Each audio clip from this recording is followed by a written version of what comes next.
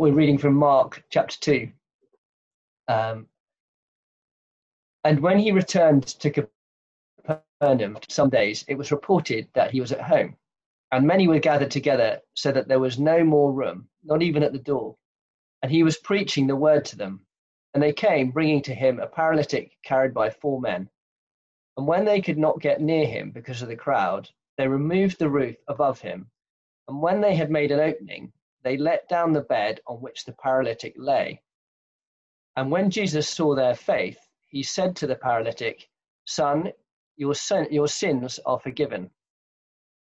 Now some of the scribes were sitting there questioning in their hearts, "Why does this man speak like that? He's blaspheming.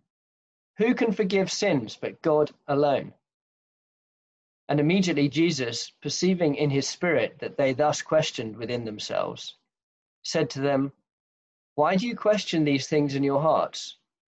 Which is easier, to say to the paralytic, 'Your sins are forgiven,' or to say, 'Rise, take up your bed and walk'? But that you may know that the Son of Man has authority on earth to forgive sins," he said to the paralytic, "I say to you, rise, pick up your bed and go home." And he rose and immediately picked up his bed and went out before them all, so that they were all amazed and glorified God, saying, "We never saw anything like this."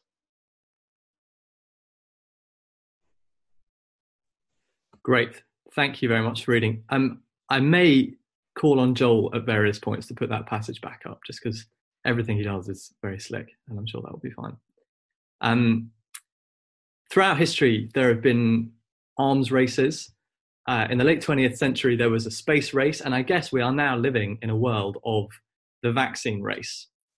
The World Health Organization have published a list of all of the sort of various vaccine research projects that are going on around the world at the moment. And the list runs to 11 pages. There's AstraZeneca in Oxford, there's BioSynvax in Cambridge, and seemingly like almost every university in the US is working on a vaccine. And I don't think it's an overstatement to say that the future of our civilization rests to an extent on the success or failure of each of those attempts. Is that an overstatement? Maybe a little bit, I don't know. At the very least, the next 10 years or so will look really different depending on whether anyone discovers a COVID vaccine. And it will look different depending on who discovers a COVID vaccine. We've already seen the rise of vaccine nationalism. But just imagine with me for a moment that someone succeeds. A vaccine is found somewhere and it works. It's easily scalable. There's no side effects. The antibodies or the T cells or whatever it is, they don't deteriorate. It's cheap.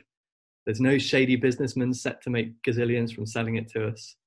I wonder if you'd take it. I won't prescribe what you would do, but I imagine most people would want it. They'd take it. Imagine if you could get the vaccine by Christmas. It would be absolute pandemonium. So just extend the thought experiment a little bit further. The mobile vaccination unit comes to your part of London. Sign-up's open. The government website that you sign up on doesn't crash. You have to work pretty hard to book your slot. You spend hours on the phone listening to hold music. But eventually you get through and you book your appointment. And as you queue up on the day, with your face mask still on, still 2 meters from everybody else, the life that you're about to get back flashes before your eyes. I'll be able to see my family for Christmas. I'll be able to hug my elderly parents. I'll be able to go to sports games again and concerts and see people indoors and sing in church and meet that niece or nephew who's about 6 months old by now. I'll never have to worry about my connection on a Zoom call ever again. And you're thinking about all of this, and you go into the consulting room, and there's the doctor with his needle. And as you go in, he puts it down and smiles, and he says, "Good news, your sins are forgiven." What do you think at that point? What on earth are you talking about? My sins? Who cares about my sins? What about my life? What about my health? What about everything? And who are you to talk about my sins anyway?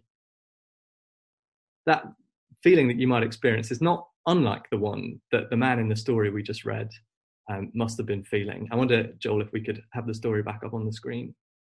It's a paralyzed man, and he's brought to Jesus. And Jesus by now has gained a reputation as a miraculous healer. But he says to the man, your sins are forgiven. Now, there's a number of possible implications of Jesus saying that. One is that he's an idiot. He misread the room, thought it'd be funny. Another is that he's very cruel. Perhaps he's a charlatan, setting people up to think that he can do something actually useful for them. And when it turns out he can't, he just comes up with some religious mumbo jumbo about sins. The other possible implication is that Jesus has put his finger on something breathtakingly important here. That there is an even worse condition than paralysis or than COVID-19, that there is a guaranteed cure, and that there is an authorized supplier.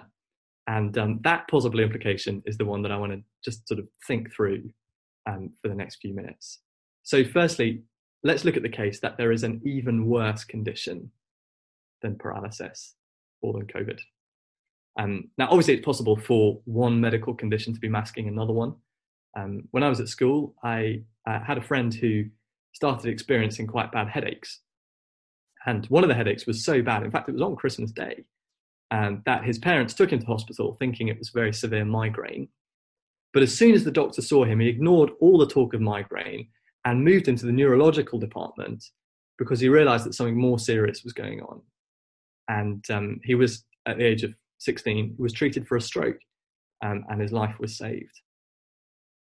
And isn't the clear implication of Jesus saying to this man, your sins are forgiven, that he's got an even worse problem than his paralysis?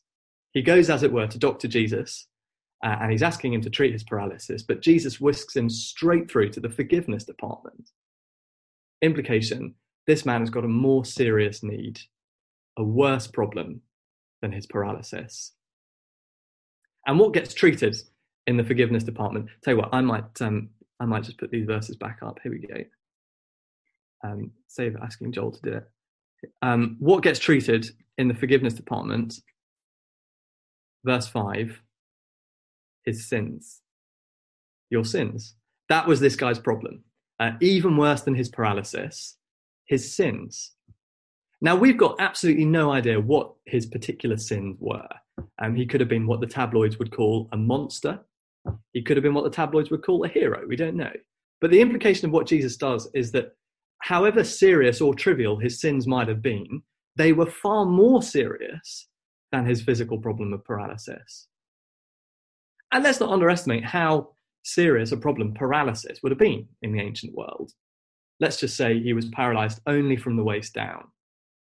Another friend of mine, different friend, broke his back in a climbing accident several years ago and lost the use of his legs. And life is really difficult for him. But it would be a lot more difficult without his specially adapted car, or his wheelchair, or his stair lift, or Tesco home delivery, or his carers. You see, the paralysis is a huge problem for this guy in the story. And in the grand scheme of things, there's no reason to think he was a particularly bad sinner. And yet Jesus' claim is that his sin is a bigger and more urgent condition than his paralysis. Therefore, if you think of your biggest problems in life, whether health problems, family problems, financial problems, problems to do with injustice or abuse or whatever, or even COVID-19 or long COVID, whilst Jesus absolutely doesn't minimize our problems or say that they don't matter, he does say that they are as nothing compared with the severity of the problem of our sin. If you spent time around churches or Christians, sin is a word that you'll be familiar with. It means the fact that I reject my creator. It's my determination to live in God's world without reference to him. And the fact that human beings do that lies at the root of all of the other problems in the world. And even, to be honest, even if you haven't spent any time around churches, I think you'll be familiar with the fact of sin. You just know, don't you, that there are objective standards by which people should live, and you know that people don't live up to them. And that's where the world's problems come from. And if you're very honest, you'll know that you don't live up to them. So we all have an even worse condition, which is our own sin. It's worse because it's a crime against God himself. and its consequences are therefore eternal, longer even than long COVID. So there's a worse condition. But secondly, there's a guaranteed cure, says Jesus. I hope all of that has helped to give some perspective to Jesus' words to this man in verse 5. Son, your sins are forgiven. It is the most fantastic thing that Jesus could possibly have said, because it means there's a vaccine. It is possible for this most dire condition, with which 100% of the world's population are infected, and which has a mortality rate of 100%, it's possible for that condition to be cured. And Jesus can do it. What Jesus says to this man is the best thing that anyone's ever said in history. But one thing that is interesting as we read through the story is that the people who first heard Jesus say this thought it was too good to be true. Have a look in verse 6. Now, some of the scribes were sitting there, questioning in their hearts, why does this man speak like that? He's blaspheming. Who can forgive sins but God alone? And it's actually a very perceptive question. What gives Jesus the right to say a thing like that? They've clearly understood the gravity of what he's saying. And they're thinking, hang on a minute. You can only be forgiven by the person you've wronged. Imagine if Joel punched me in the face and Brian said, Joel, I forgive you. I'd be thinking, hang on a minute, it's neither here nor there what Brian thinks. I'm the injured party here. Only I can forgive Joel. And with all sin, the real injured party is God himself. He's the creator of the world. He's the lawgiver. He cares for his world. Any sin is a crime against him. And so only he has the right to forgive. And the scribes have put all of this together and they realize, well, hang on a second, Jesus. Are you claiming to be God? Spot on. And because he is, he's the one able to say to the paralytic and to any one of us, son, daughter, your sins are forgiven. Those sins can't just be swept under the carpet. Jesus takes evil far more seriously than that. This disease doesn't just evaporate, it must be destroyed. And right at the heart of the good news of Jesus is the fact that for any who will trust him, he's taken our sins on himself and has been destroyed in our place. And so for those two reasons, because of who Jesus is and what Jesus has done when he died on the cross, for those two reasons, a vaccine is available. The condition under which the entire human race is condemned can be dealt with once and for all. Forgiveness, if you like, can be injected into each one of us if we'll do what this paralytic did and just come to Jesus. And just as a COVID vaccine would mean getting life back, being forgiven means we get life. Life not just in the sense we're used to enjoy it, but we can have a whole new normal if we'll turn to Jesus and trust in him. Full and free and joyful life with Jesus that goes on forever and ever and even beyond the grave. I wonder if you have something better than that. So an even worse condition, a guaranteed cure, and finally, an authorized supplier. An authorized supplier. In Wolverhampton, where my family had lived for a couple of generations, and one impact of your family having lived in the same place for ages is that when you need a tradesman to come and do a particular job, my mum always knew a guy for any and every problem that might require a professional. So when some decorating work needed doing, we never called the professional looking company. We called a man called Adrian Three-Wheeler. He was so called because he actually drove a three-wheeler. When my parents decided to build an extension on the house, we called Dave Moggy. Moggy was not his surname, but he just had a cat that used to sit in his van called Moggy, so we called him Dave. Most disconcertingly of all, when some plumbing needed doing, we didn't call Dynarod or someone reputable. We called a man named Roger the Dodger. And it was never explained to me where that name came from, but he only accepted cash payments. But here's the thing. I would not accept a COVID vaccine from Roger the Dodger. When it's something really serious, you want to know that the person claiming to provide it is actually the real deal. You want someone authorized. And I'd love to hear afterwards what you make of the whole of this story from Mark's Gospel. But the obvious question by the time you get to verse end of verse 7 is, how do you know? How do you know? See, one way you could read the story so far is, as we said earlier, that Jesus is basically a charlatan. He's had a couple of lucky breaks with healings, but he sees this paralytic and he thinks, I'm over my head here. Quick, I need to think of something that sounds good, but they won't be able to disprove. Son, your sins are forgiven.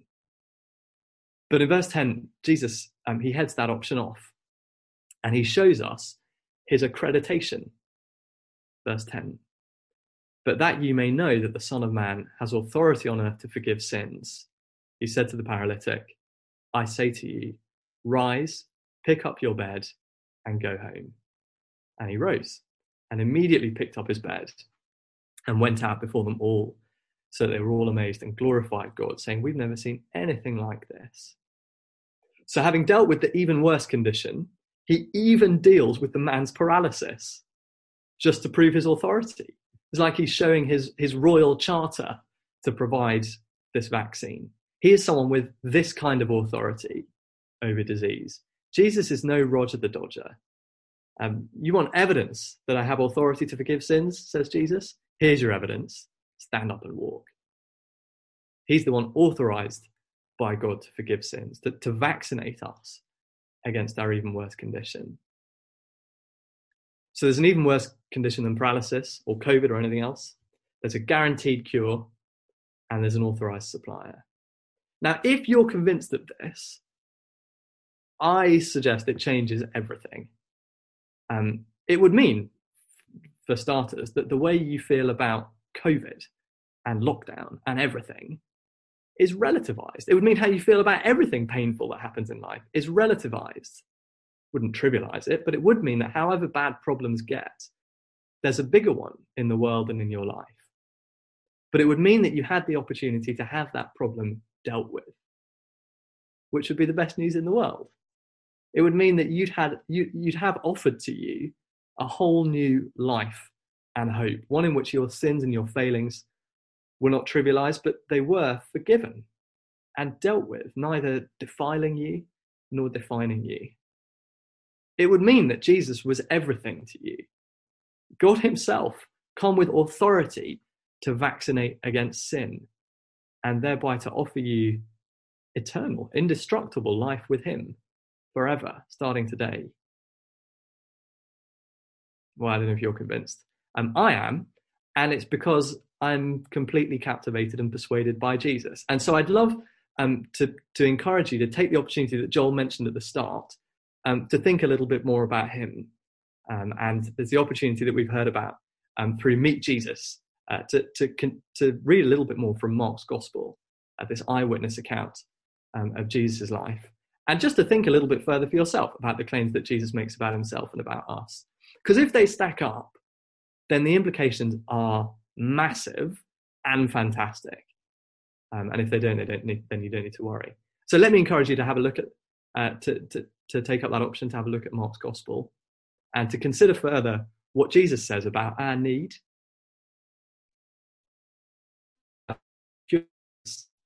and his authority to offer it. Thank you for listening.